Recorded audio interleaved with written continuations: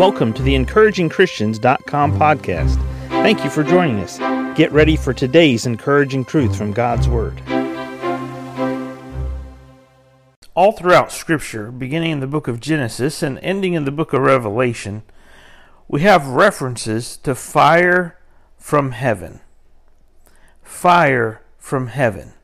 Genesis 19:24, then the Lord rained upon Sodom and upon Gomorrah brimstone and fire from the Lord out of heaven. 2 Kings 1, chapter 1, verse 10. And Elijah answered and said to the captain of 50, if I be a man of God, then let fire come down from heaven and consume thee and thy 50. And there came down fire from heaven and consumed him and his 50. 2 Kings 1:12, and Elijah answered and said unto them, if I be a man of God, let fire come down from heaven, consume thee and thy 50. And the fire of God came down from heaven and consumed him and his 50. 2 Kings 1 verse 14, behold, there came fire down from heaven and burned up the two captains of the former 50s with their 50s. Therefore let my life now be precious in thy sight. 1 Chronicles 21 and verse 26, and David built there an altar unto the Lord, and offered burnt offerings and peace offerings, and called upon the Lord. And he answered him from heaven by fire upon the altar of burnt offering. And 2 Chronicles 7 and verse 1, now when Solomon had made an end of praying, the fire came down from heaven and consumed the burnt offering and the sacrifices, and the glory of the Lord filled the house. In every one of these passages of Scripture that we've looked at here, the fire from heaven is representative of the power of God.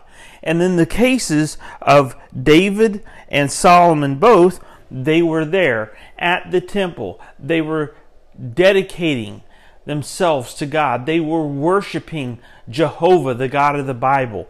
They had brought sacrifices before God. And God responded by a display and show of His power in fire from heaven. The fire from heaven in both of these instances consumed the burnt offerings. God answered David. God answered Solomon with not only a sign from heaven, but a sign that was so symbolic of God and His power and His consuming fire. But yet, the fire from heaven in both of these instances was also the answer to both of them, that God heard their prayers and God accepted their prayers. In these cases, God was not doing a destructive act. God was doing an accepting act. He was accepting the prayers. He was accepting the worship. He was accepting the sacrifice. And this was His response. Today, believer, as you live for God, as you walk with God, is it not acceptable to us to stand before God, to kneel before God, to fall on our face before God, to worship Him, to honor Him with prayer, to honor Him with sacrifices, to honor Him with obedience to His word, and not expect, just like David, just like Solomon, that God would send a symbol from heaven that was symbolic of His power? Oh, you and I may not see the fire from heaven in our life, but if we see an answer and we receive an answer from God that is as powerful and strong and vibrant and obvious to all around that this is God's supernatural hand, isn't that the same as fire from heaven?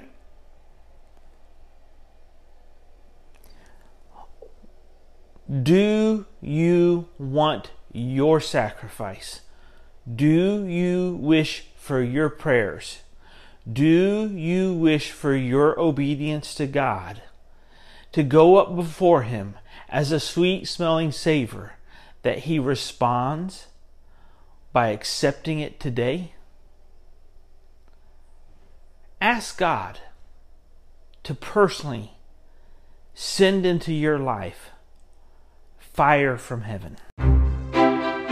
Thank you for joining us today for the EncouragingChristians.com podcast. Please explore our website for more encouraging truths from God's Word.